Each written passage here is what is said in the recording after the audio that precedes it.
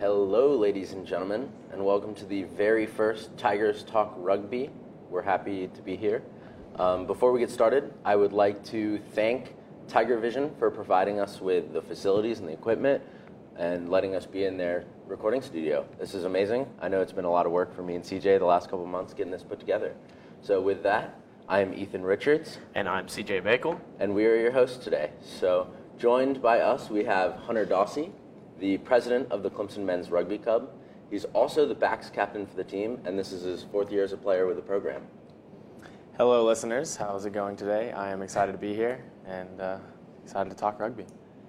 And alongside Dawsey is Tyler Doolittle, secretary of the Clemson Men's Club, and also a third-year player. Hey everybody, how's it going? I'm excited to be here, just like Dawson. Let's get started. Yeah. So with that, let's kind of let the audience know a little bit about us and about you guys. So my experience with rugby, I've been a part of the game formally as a player for about 7 years until I moved into being a performance analyst for the Clemson Rugby Club. I'm also helping out again this year with the program. It's a lot of fun. I love it. I've had a couple times where I went to the Bahamas and I just got to meet rugby people, and I ended up playing in a sevens tournament just for a charity. It was a lot of fun. How'd you get started with rugby? Actually, so my dad's English, and we would get a rugby ball and we'd throw around in the front yard with my dad kind of and my brothers. Born and bred into the sport rather than, introduced like a lot of other players. Yeah, I guess you could say that. Yeah, I know I introduced Tyler to the sport when we were in high school. Yep. So, Yeah, definitely. I find that pretty interesting as well. I didn't start playing rugby until I got into college. I played football and ran track all of high school, and one of my best friends, Grant Weston, his dad taught the high school team and tried to get me to come play touch. I played touch a little bit, but didn't get out until I got to college. But getting into a little bit more leadership side of it these past few years, but it was very interesting getting into it, learning the sport and being introduced to it later on in my life. Yeah. I started my sophomore year of high school with Ethan Richards, host of the show. He got me into it. It all started, he unfortunately got a shoulder injury, and so he wasn't going to be able to play tennis. And he said, hey, if I can't play tennis, then you should come out and play rugby with me. And I thought he was joking, and it turns out he wasn't. I was not joking. He brought me out to a game, and I was just instantly hooked, and I loved it. Immediately went home and started watching every rugby match I could get my hands on, and it just kind of started from there. It's kind of like a fall in love kind of story. It was. Oh, absolutely. It was love at first sight. Love at first sight. Mine was like a love at first ball touch. So like mine was weird because I moved to England when I was like 11, 12 years old, and my entire life played football. That was my thing was playing football. Coming over to England, American football is non-existent. So I went into class like my first day of school, and everybody's like, "Oh my God, that kid's huge!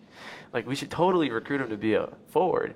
So I remember my first coach, he came up to me and was like, "You look like you'd be a perfect 8-man for us, and we have a game this weekend, so you're going to be playing this weekend."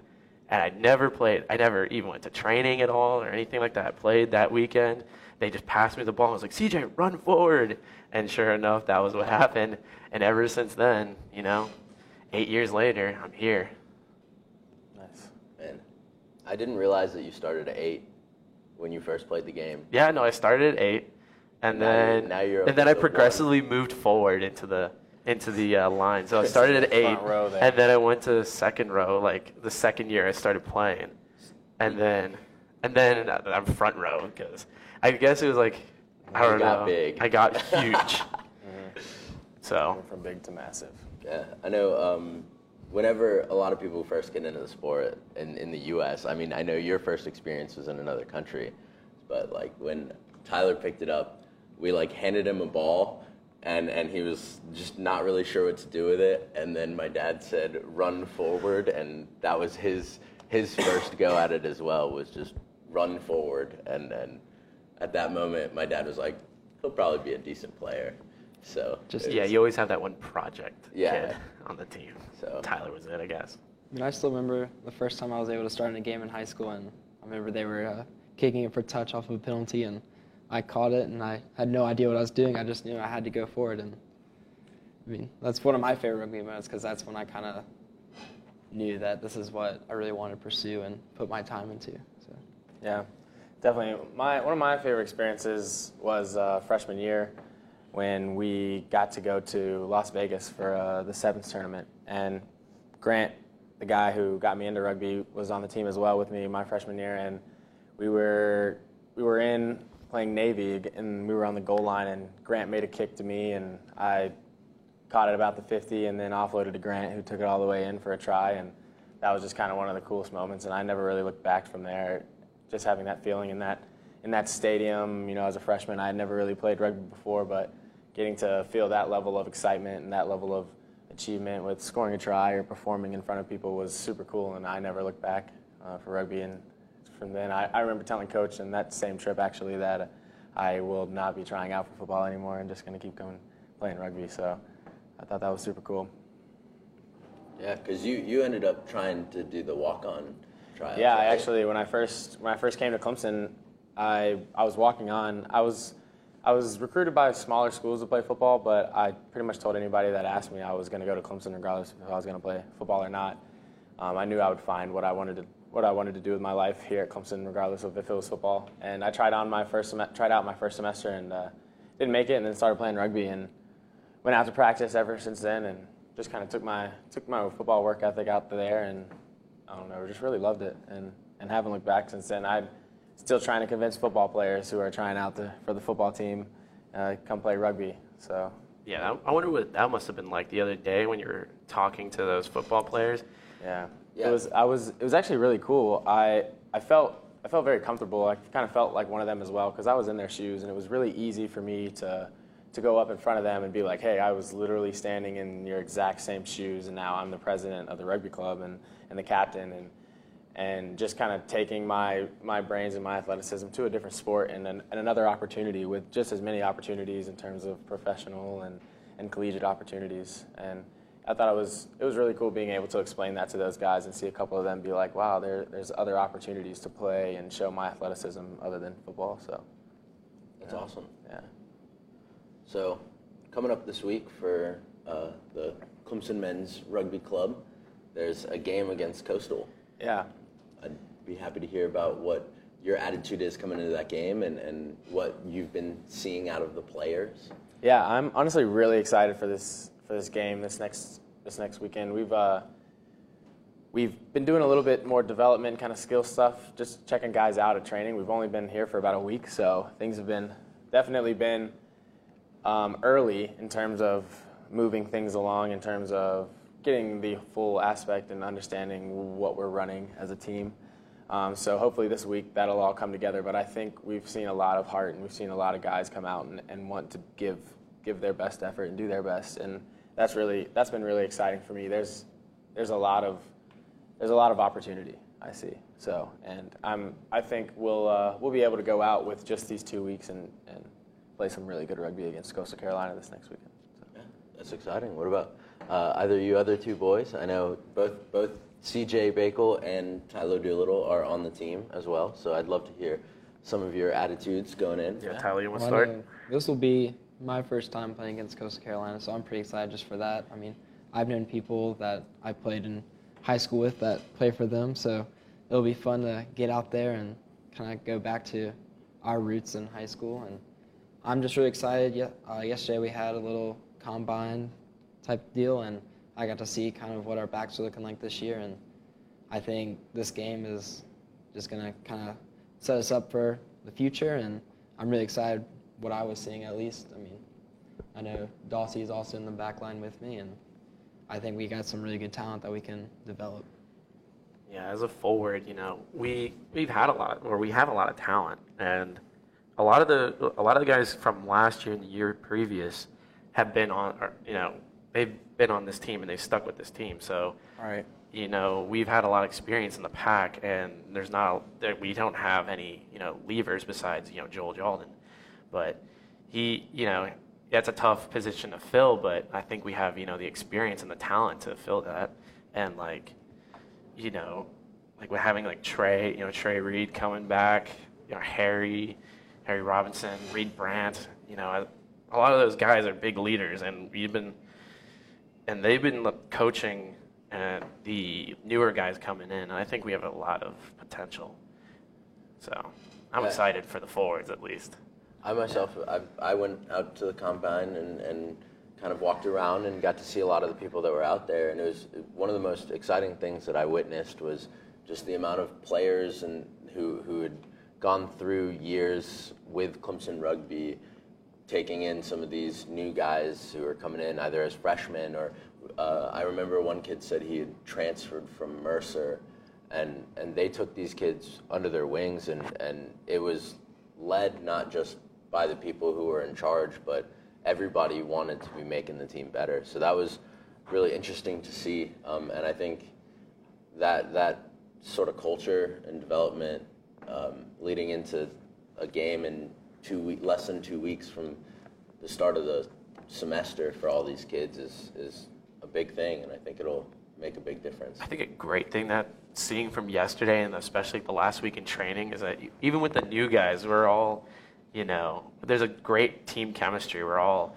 you know, ribbing into each other, telling jokes, you know, messing around a little bit, as well as trying to stay like focused. So I think when we go out to Coastal Carolina, you know, we'll be a lot better like in terms of team chemistry than we have in the past. Because again, a lot of us, we've been together since, you know, it's freshman year, sophomore year, you know, been together for nearly 3 years. So. Yeah. So building off of that, Coastal Carolina, the end of this week on Saturday, is there a time for that already set up? There is a time set up. I'm not sure exactly what it is. I don't want to say the wrong time. The varsity team plays at 12 noon. Yeah. And then JV is at 2 o'clock. Okay. So 12 noon for varsity. 2 games on Saturday. We'd love to see anybody out there supporting the program, 12 o'clock and 2 o'clock. Moving on from that, you've got your first D1A match coming up. For those who don't know, D1A is the highest level of collegiate rugby currently in the country. It's made up of multiple different divisions or conferences. Yeah. And Clemson sits in the Mid-South, while Texas A&M is in the Red River Conference. So that's a cross-conference game, but it's also still very important to the D1A and where Clemson sits. Would you like to talk any more on that, Hunter? Yeah, I'm pretty excited to play Texas A&M. We got to play them last year in Texas A&M. That was a fun travel for everybody. It was a very good game. It was a tough game. They honestly had a lot more. They came out with a lot of fire, and that's something that I kind of want to make sure that we kind of get into is making sure we're getting into the right mindset before these games. But I'm really excited to play that game. They're definitely going to bring a good side, and we're going to have to work for it to play those guys. And hopefully with the 2 weeks and playing Coastal Carolina to set us up, we'll be ready. I'm excited for it as well. Last year, being able to go down there was a whole lot of fun, and I'm glad we're going to be able to host them this weekend and have them up here, especially with the football game going on the next day. It's our first D1A match, and it's a pretty early one at that, so it's definitely going to be a good benchmark for both teams, and I know I'm excited to see where we're going to be at when the time comes. A lot of our players that played last year, they were rookies then, and now this is their second year, and they've gotten definitely a lot better. So I'm just excited to be able to see the difference between where they were at last year at the same time and where they're going to be at now. See, when I see the Texas A&M, I love, you know, playing this game because out of everybody we play, I think this is one of the most evenly matched teams that we play. Because last year, you know, it was in Texas, under the lights, extremely hot outside, and it was a lot of fun, you know. We're just, I don't know, it was just evenly matched. So having that competition was definitely a good thing for us because it kind of woke us up a little bit. And like Dawsey said, that fire that they started off with was, you know, it was a real kick in our butt at the beginning. And we just kind of had to, you know, we started slow, and then you had to kind of, you know, build up to it. So I think it was a good game, and like having them come over here now, we should start like, hard early. Or we should start with that fire for sure. So, Because if we don't, then I don't want to lose at home, especially before the football game. We had to set a good example for the football team. Jeez. I know, especially for a lot of the new guys. I mean, this is their first D1A game ever, and I mean, I remember my first D1A game. It is a completely different pace, just physicality, and it's definitely just a wake-up call. And you kind of, for some people, it's when they realize like, oh yeah, I can do this, and like I love this. And for some people, they'll be like, man, this is. When was your first D1A game? My first D1A game? That was my freshman year against Lindenwood. Was it at Lindenwood or at home? This was at home. Yeah, I heard that game was insane. Like, the first game we ever played, we had to play against, like, Nick Feeks and Chance, starting, prop for the USA, the Eagles currently. That's insane. I know, after mine, I just, like, that's just what I wanted. I wanted just more of that, like, physicality, that pace, because there's just nothing like it. When you get off, you're like, man, I just want more of that.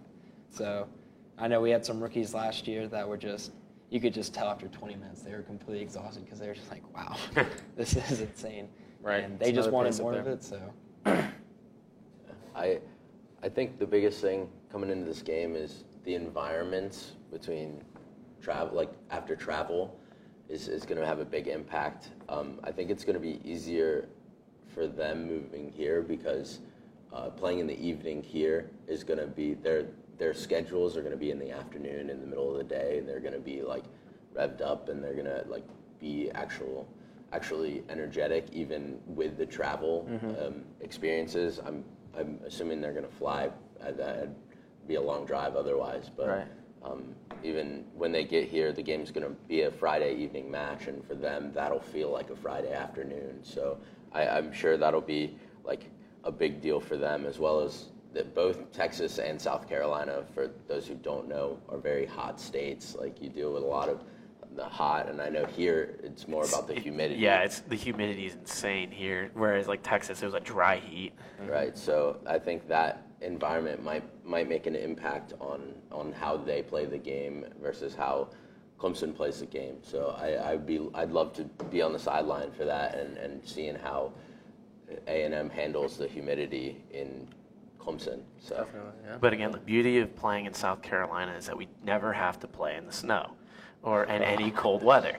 So like when we went up to St. Louis and played against, Lindenwood in the snow, that was terrible. So that's why, having Navy and Davenport come down here, Navy October 19th and Davenport November 9th, having those two games, like those two teams, in the north coming down here is fantastic, because I don't want to go up north and play in, freezing cold weather like we did either in St. Louis or Davenport. Yeah, Davenport was a cold game last year for sure. I remember Brooke had to, Brooke Hopkins, our trainer, she had to get an icy hot patch, and she started putting them on my back just to keep warm. Wow. Yeah. Yeah, they were shoveling snow off the pitch for Lindenwood and for Davenport. Yeah. Those are games. I was going to say, that's a tough change when you're coming from South Carolina and you've been practicing and working and doing everything in what we consider cold weather, and then you discovered the real cold up north. Oh, yeah. So, yeah. Both those games were on turf, too. And Yeah, that was an extra terrible thing. So on top of that, I know we just touched on Navy on October 9th and Davenport. October 19th. October 19th, Yeah. me. And Davenport on November 9th.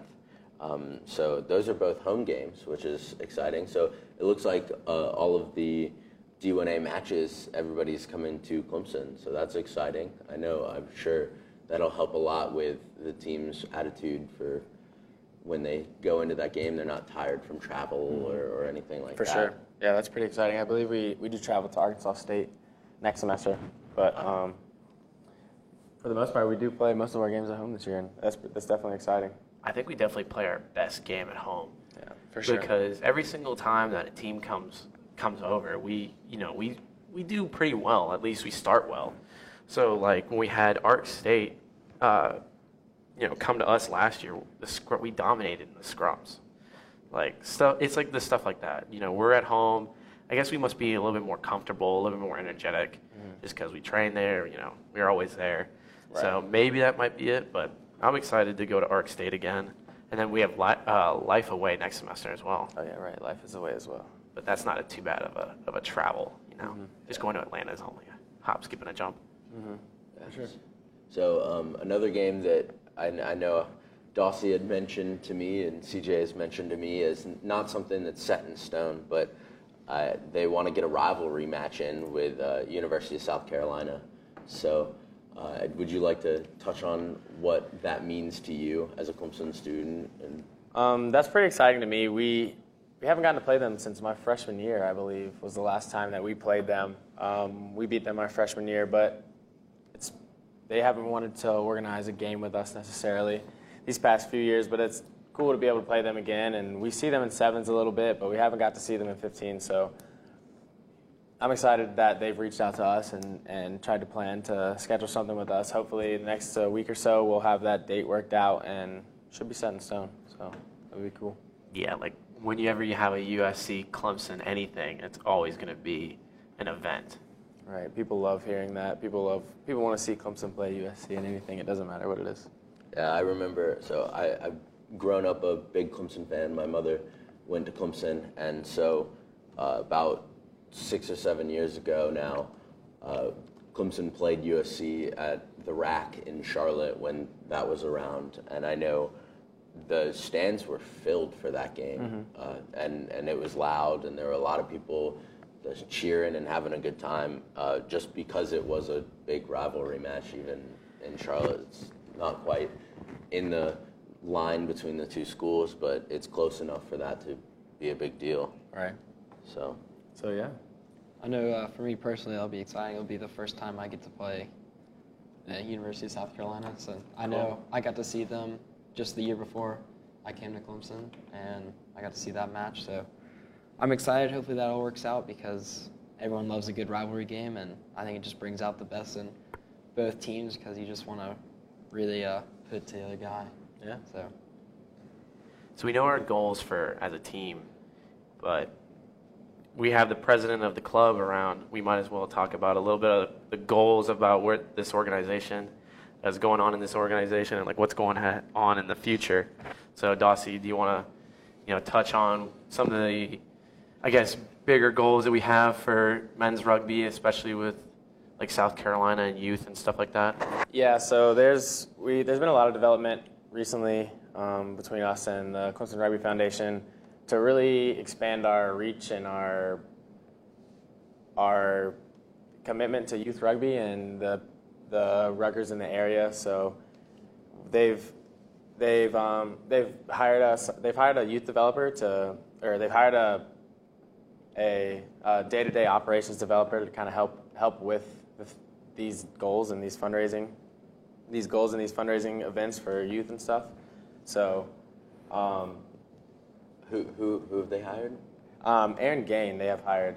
So she's here to help the organization kind of bring everybody together and kind of help organize what we're doing and help the youth within the area. So I think that's a great thing. Picking somebody who's not necessarily involved in Clemson to be able to take in an outside perspective and look around in the community and say, hey, these are people who would love to grow youth rugby in the Clemson area or the Greenville area. And even when we started this podcast up, actually, we had gotten some contact from some people from Spartanburg who are involved with youth rugby out there who want to develop the game. And shoot, like you can see that it's starting up because like the Death Valley Sevens, the U13 team, they went out to Charlotte to play a tournament with Coach Marty, the women's coach, and they like stuff like that is insane for South Carolina, especially. Right, and that's stuff that you haven't really seen in the past few years, and now that the youth is starting to have these kind of opportunities. I know when I was in high school, I didn't play, but the only thing that was rugby in the area was Phil Weston's high school team, necessarily for Greenville. So that was it's cool to see all these opportunities opening up, and that's definitely where it needs to start in terms of expanding rugby. Is you have to start with the youth, you have to interest the youth, and make them want to pursue rugby and make them think of rugby in something more than just a sport that they play. It's a community. So that's kind of what the goal is between us and the CRF to really empower kind of the youth and make them want to continue to pursue rugby and teach others about rugby. Yeah, I love the idea of developing youth rugby in the entire, like, across the country. We had some Glendale coaches and come out from Colorado. They left their Major League Rugby program and wanted to come run a clinic in Clemson. And I know as a rugby fanatic, I didn't want to miss that opportunity to go and meet these people and see what they wanted to do. And one of the things they push for is for all of their players to mentor youth players and coach youth rugby in Colorado and through their program that they've developed in the last 15 or so years. And now, obviously, that was a successful way to do it because they're a professional rugby program.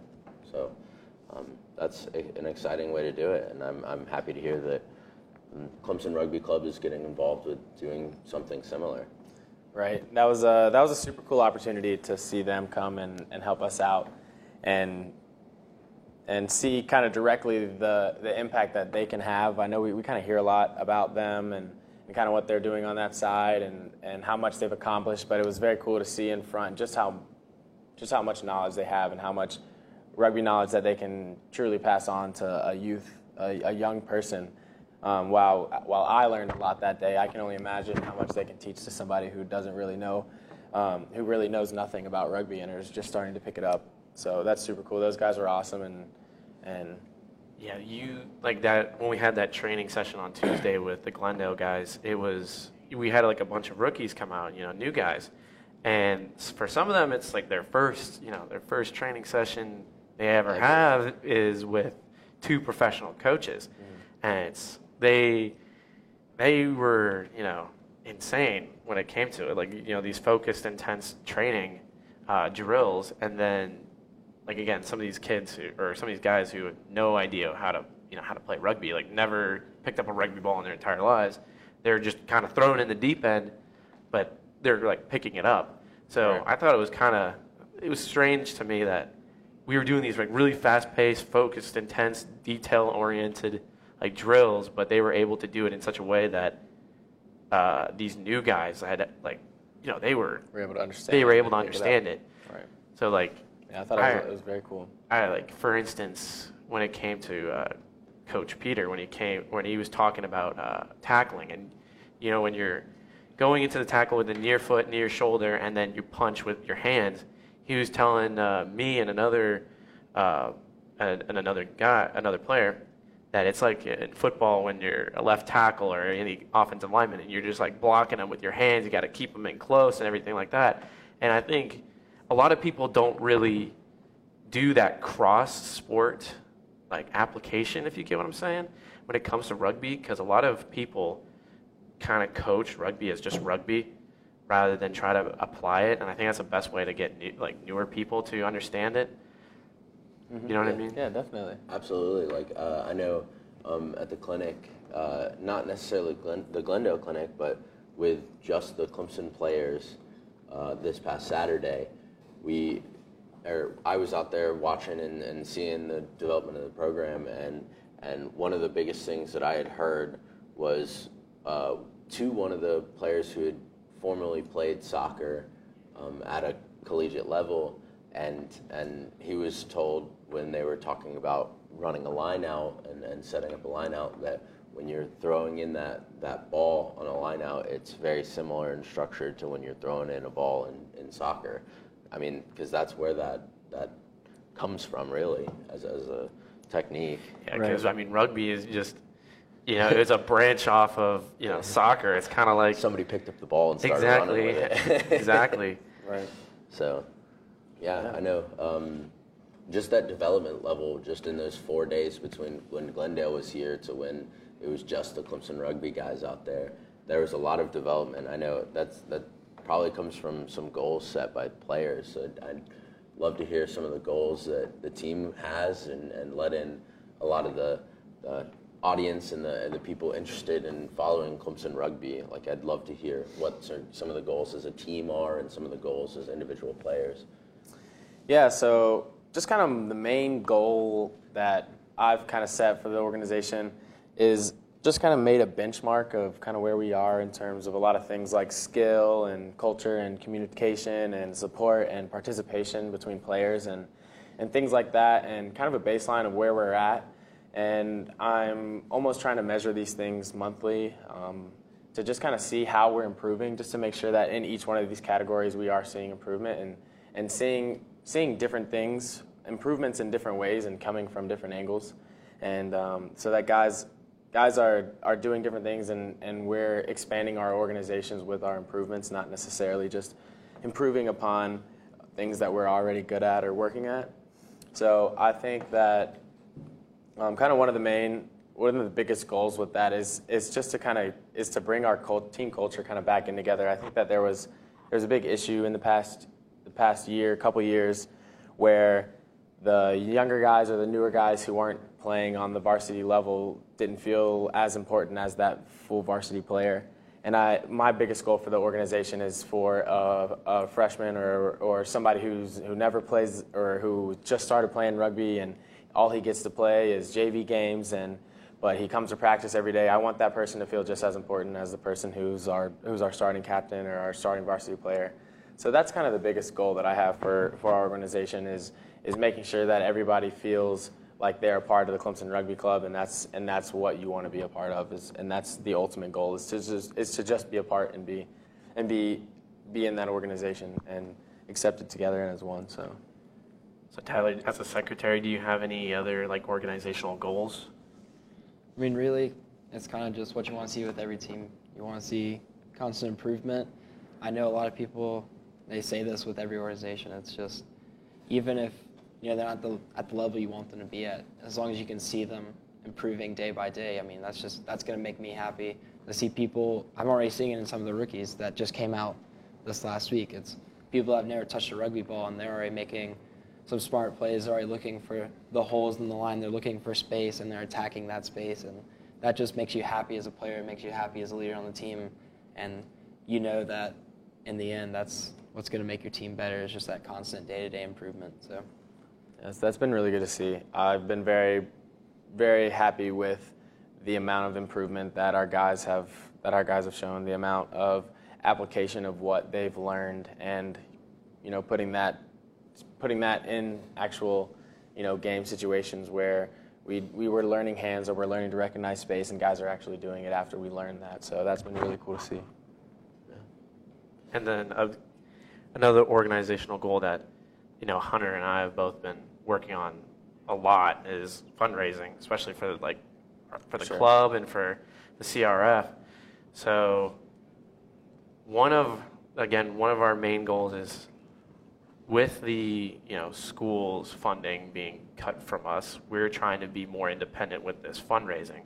So along with the help of Aaron and the rest of the CRF, we have set up a way to fundraise. So Dossie had the fantastic idea of having each player do a $1,000 pledge, or the pledge to give the time and the effort to help raise $1,000 themselves.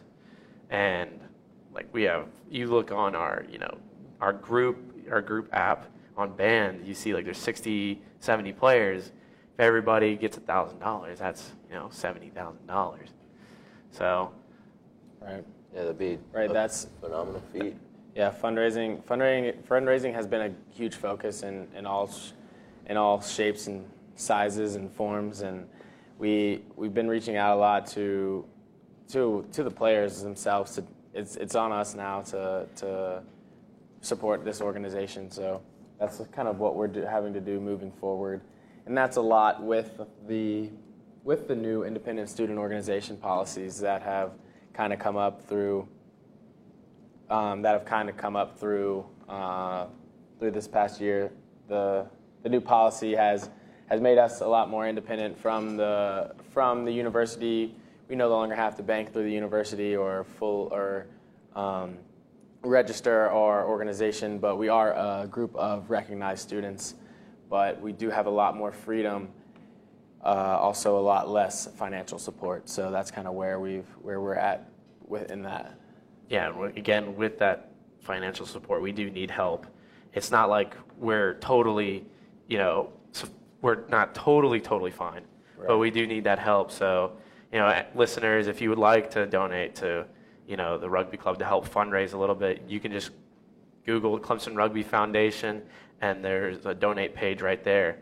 I know right now the CRF is really huge on this, on a new campaign that they have formed. It's called the 2020 campaign, where every month a member of the CRF, which there's 1,000 of them, if they pledge $20.20 a month for the entire fiscal year of for 2020, that could potentially get like $270,000. So, $20 a month for the entire year. That's like, a meal and a couple of drinks for somebody. So that'd be pretty insane if we could get $200,000. Right. But yeah, anything really helps. Yes, definitely. So I think we've covered a lot of what we wanted to talk about with the Clemson Rugby program, with the game schedule and some of y'all's goals. I'm happy to hear it. So I'd also love to hear kind of what y'all's attitudes are when you look internationally. I know the World Cup's coming up later in this year, and we've had the Rugby Championship and some big shifts in the tables. So I'd love to hear some of y'all's opinions on that, because I know, to me, when Wales takes top of the table, that as a half English American, that makes an impact on me and my attitude of the sport. This sport is insane. I've been telling this to everybody this last few weeks, that this sport is insane. Because the last couple weeks, I don't know what is going on. That's what I'm saying. Because you see Australia beating New Zealand, in the Rugby Championship by 21 points. And then all of a sudden the next week it's like, all right, New Zealand's just going to casually win by 36-0. Yeah. What is this game? And again, you were saying New Zealand was number one for 509 weeks. 509 weeks. That was before Instagram was launched. Wow. That was before Instagram was launched. That's how long it's been. So 2009, that's when the last time somebody besides New Zealand was number one. And now Wales just all of a sudden is oh, hey guys, we're just going to, smack you out of your place. This sport is insane. For those of you that don't know, the New Zealand All Blacks, they're a 3-time winner of the Rugby World Cup, which is going on this year. They're the first team to win it back-to-back, so they won in 2011 and 2015. And yeah, they've been number one since 2009. And right now they're looking to be in a little bit of slump. They just tied South Africa in this warm-up match, and it was in the Rugby Championship, and then they lost to Australia. But then they come back the next week and beat them 36-0. So they're in a really interesting spot right now, I think, going into the World Cup. I just don't understand. Again, they came third overall in the Rugby Championship, behind South Africa and Australia. I think you can attest it to some of the players that they had on the field, though. Yeah, historically, you saw it. I know I got into rugby right around the 2015 World Cup, and Australia beat them then too, and they ended up beating Australia in the finals of the 2015 Rugby World Cup then. Yeah. And they historically slumped a little bit before, and I think, like you're saying, that comes to the personnel group. They want to try new things. They want to get some of the players capped, and we call them caps for every international match that a player plays. They get a cap for that. So they're trying to get new people capped, and they want to get them. They want to get experience, and they want to have that before the World Cup when you're on the biggest stage in rugby. And so it's kind of been known that they'll slump a little bit because they put a newer crowd out there, so Interesting. they kind of give everyone a false sense of hope sometimes, which is kind of what Ireland's doing as well, I think. With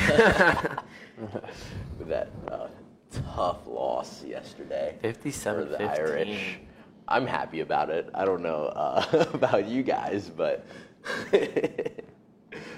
So Tyler, I guess like what are some of those, like you were saying, like the players that they're putting out there, like what?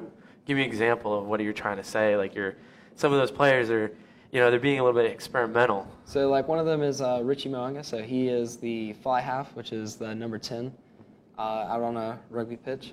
He plays for the Crusaders, and they're a pretty dominant side in Super Rugby, which is pretty much like the Southern Hemisphere Premiership Soccer League, like what they have in go Crusaders. England. So Shameless fan. So Absolutely. for the past, pretty much since the 2015 World Cup, they've had Beauden Barrett as their consistent starting fly half, and right now they're trying out some new blood in Richie Mo'unga. They put Beauden Barrett out at fullback, Beauden Barrett's been a utility back before. When he first started with the All Blacks, he was pretty much the definition of an impact sub.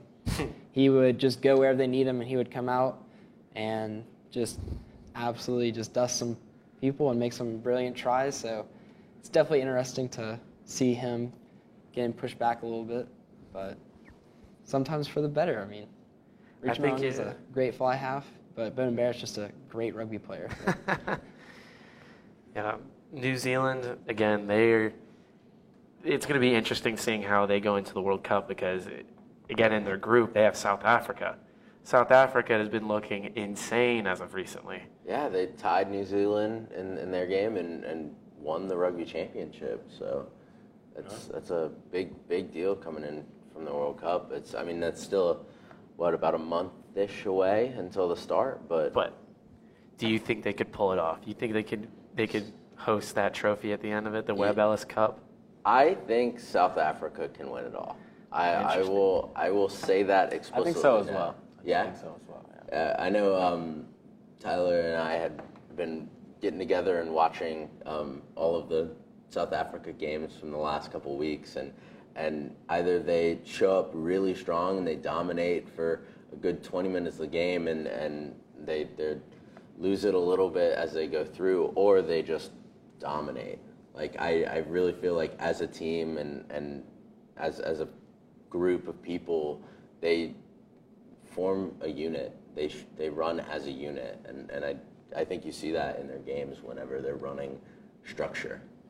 So that makes me happy to see too. Since 2015 World Cup, usually coaches will go through World Cup cycles, so generally you hold on to a head coach for 4 years, see how he does after a World Cup, and then either they'll get fired then and move on to another coach, or you'll kind of renew them for another 4 years. And after the 2015 World Cup, they ended up going with a different head coach, and South Africa definitely struggled then. They were trying to implement some new policies, and they got a new head coach, what was it, 2 years ago? A year or two ago? Yeah, about that. And he's really bringing them into form. I mean, their match where they tied New Zealand recently, they just looked like they were a dominant team, and New Zealand was able to step it up in the second half and really kind of bring that game back. But for the first half, South Africa, that was their game to win. And so that's definitely exciting to see. They're always a great competition. They're one of my favorite Southern Hemisphere teams to watch. Their 9, Faf de Klerk, is just a fun player. He's a little guy, and it's always fun to see little guys making some huge tackles and some huge plays. So Yeah, he's a 9 just like you, right? Oh, yeah. What about that Herschel Yantis? You see him come off, like he gets his, first kind of start as a 9 recently. He was a sub for the tie against New Zealand, but he came on. He was an impact player. He scored the tie, kind of like the try to tie it up, and it was a beautiful try at that. It was a great effort from him, and he had some good support. And they really just have some. That's what you want going in. You want 2 solid scrum halves when to come off the bench. New Zealand, they have Aaron Smith and TJ Pienaar, and that's just, you need to have a good, solid scrum half duo, and any team needs that. So So Yes. apart from those other, let's move to the the northern hemisphere. So Wales, like we said, was number one. England, England looks pretty good as well. Ireland, we've been teased so much about them. I can't tell if they're like. So yesterday, again, England played Ireland in Twickenham, and England just dominated. 57-15 was the final score. Although if you look at that game coming into half, it did not look like a dominant game from England. That second half is when things just took off for them. Ireland, we were saying earlier, Ireland was winning at the 30-minute mark. Yeah. And then all of a sudden, just like a flip, like a switch was flipped, and England just, we were talking about this earlier. We don't know if it was, and England was just turned on, or was Ireland turned off. Like, we don't know what was going on. Yeah. But for me, the big thing to look for is, is Wales going to take it all the way when it comes to the World Cup? They've been dominant since the Six Nations. They beat both England and Ireland this past spring. This past spring. There we go. And now they're coming in, and their pool, the only real competition in my eyes for them is Australia in that pool. And with how they've been looking, I think they're going to dominate. And I don't see why anything's going to change when you go from the spring and you slam it all the way through. You come into the warm-up matches and you're looking great. You take first, from New Zealand. That's a unfathomable in recent years. So do you think that they can be the next team to add a championship to their name? I think that they can. I've recently been watching most of my international rugby. I've been watching Wales, and I really like their play style. I like their team. I like how hard their guys work, and I think that with that and with the way that they're playing, I think like I was talking about earlier, the mindset and the ability to come in at your best is huge in rugby, and I think Wales is at their best right now, and I think they have a good chance to take this pool and take it all the way. So, I mean, I know for that pool, that would be Pool D, and they have Australia, Georgia, Fiji, and Uruguay with them. I definitely see Wales winning that pool. Australia's looking a little rough, in my opinion, these past couple years. I mean, they did just kind of crush New Zealand, but then they just came back the next week and got demolished by them. So it's interesting, but I think they can win that out, and they are in phenomenal form right now. They just came off a Grand Slam in Six Nations, and they held the number one spot. What was it, 29 hours, I think? Yeah, it was 29. And then unfortunately lost to England, hours. and then they go England. And then they came back and beat England. So they went and got that number one spot back, and they're looking great, and that makes me happy to see. It's good to see Southern Hemisphere has kind of dominated rugby in recent years, so seeing a Northern Hemisphere team kind of encroaching on that I think it's just good for the sport in general. Yeah, because this World Cup, at least the build-up to this World Cup, like we were saying earlier, it's insane. Yeah. And the playing field looks just about as even as it's ever been. Anybody could win it all. Yeah, I would agree. This is anybody's year. There's gonna be some good rugby. This year. I'm really excited. We always got to talk about our own home team, USA. Well, we lost to Japan, who will be the home team for this World Cup, being in Japan. So that doesn't bode well for us, I don't think. But I would love to see us just perform well. I would love to see us take games off of some of these big name teams like France or Argentina, who both play in what is considered the top level in the North and Southern Hemisphere. Right. So I would love to see that. Yeah, that group is insane. Yeah, I would say this is the group. So for those who don't know, the U.S. is in Pool C with England, France, Argentina, and Tonga. I think, in my eyes, this is the pool that when I sat down to say, here's who I think is going through, it was the hardest to decide because I felt like Tonga and the U.S. can take games off of these other players. Tyler's shaking his head over here. I genuinely believe that could be an upset. And I think you look at England, you look at France, you look at Argentina, and genuinely any of those teams could take first or second. So USA and 15s have been. It's a rough history. It's a rough history. This pool is definitely England, France, and Argentina. They're all considered Tier 1 nations. Argentina plays in the Rugby Championship. England and France play in Six Nations. Those are the top competitions for the respective hemispheres. And I think really in this pool, the United States' only chance is really against Tonga. I mean, I'm excited for that game because obviously I want to see the U.S. do well. We could actually win. But we could actually win against Tonga.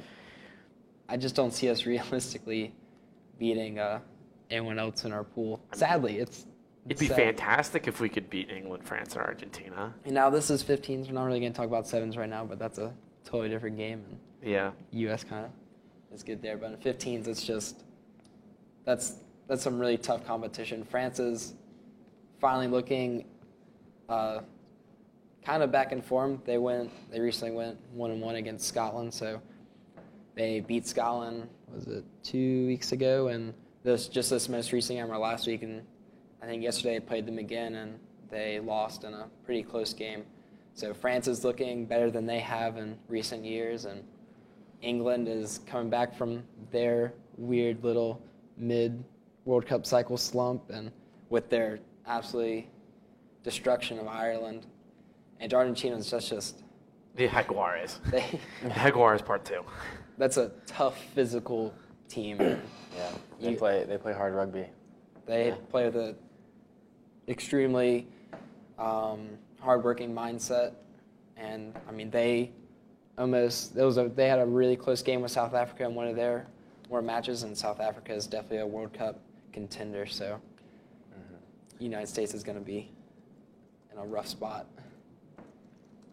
So, any final thoughts from anybody for their world rugby predictions in the next coming weeks or months that they want to touch on before we wrap things up?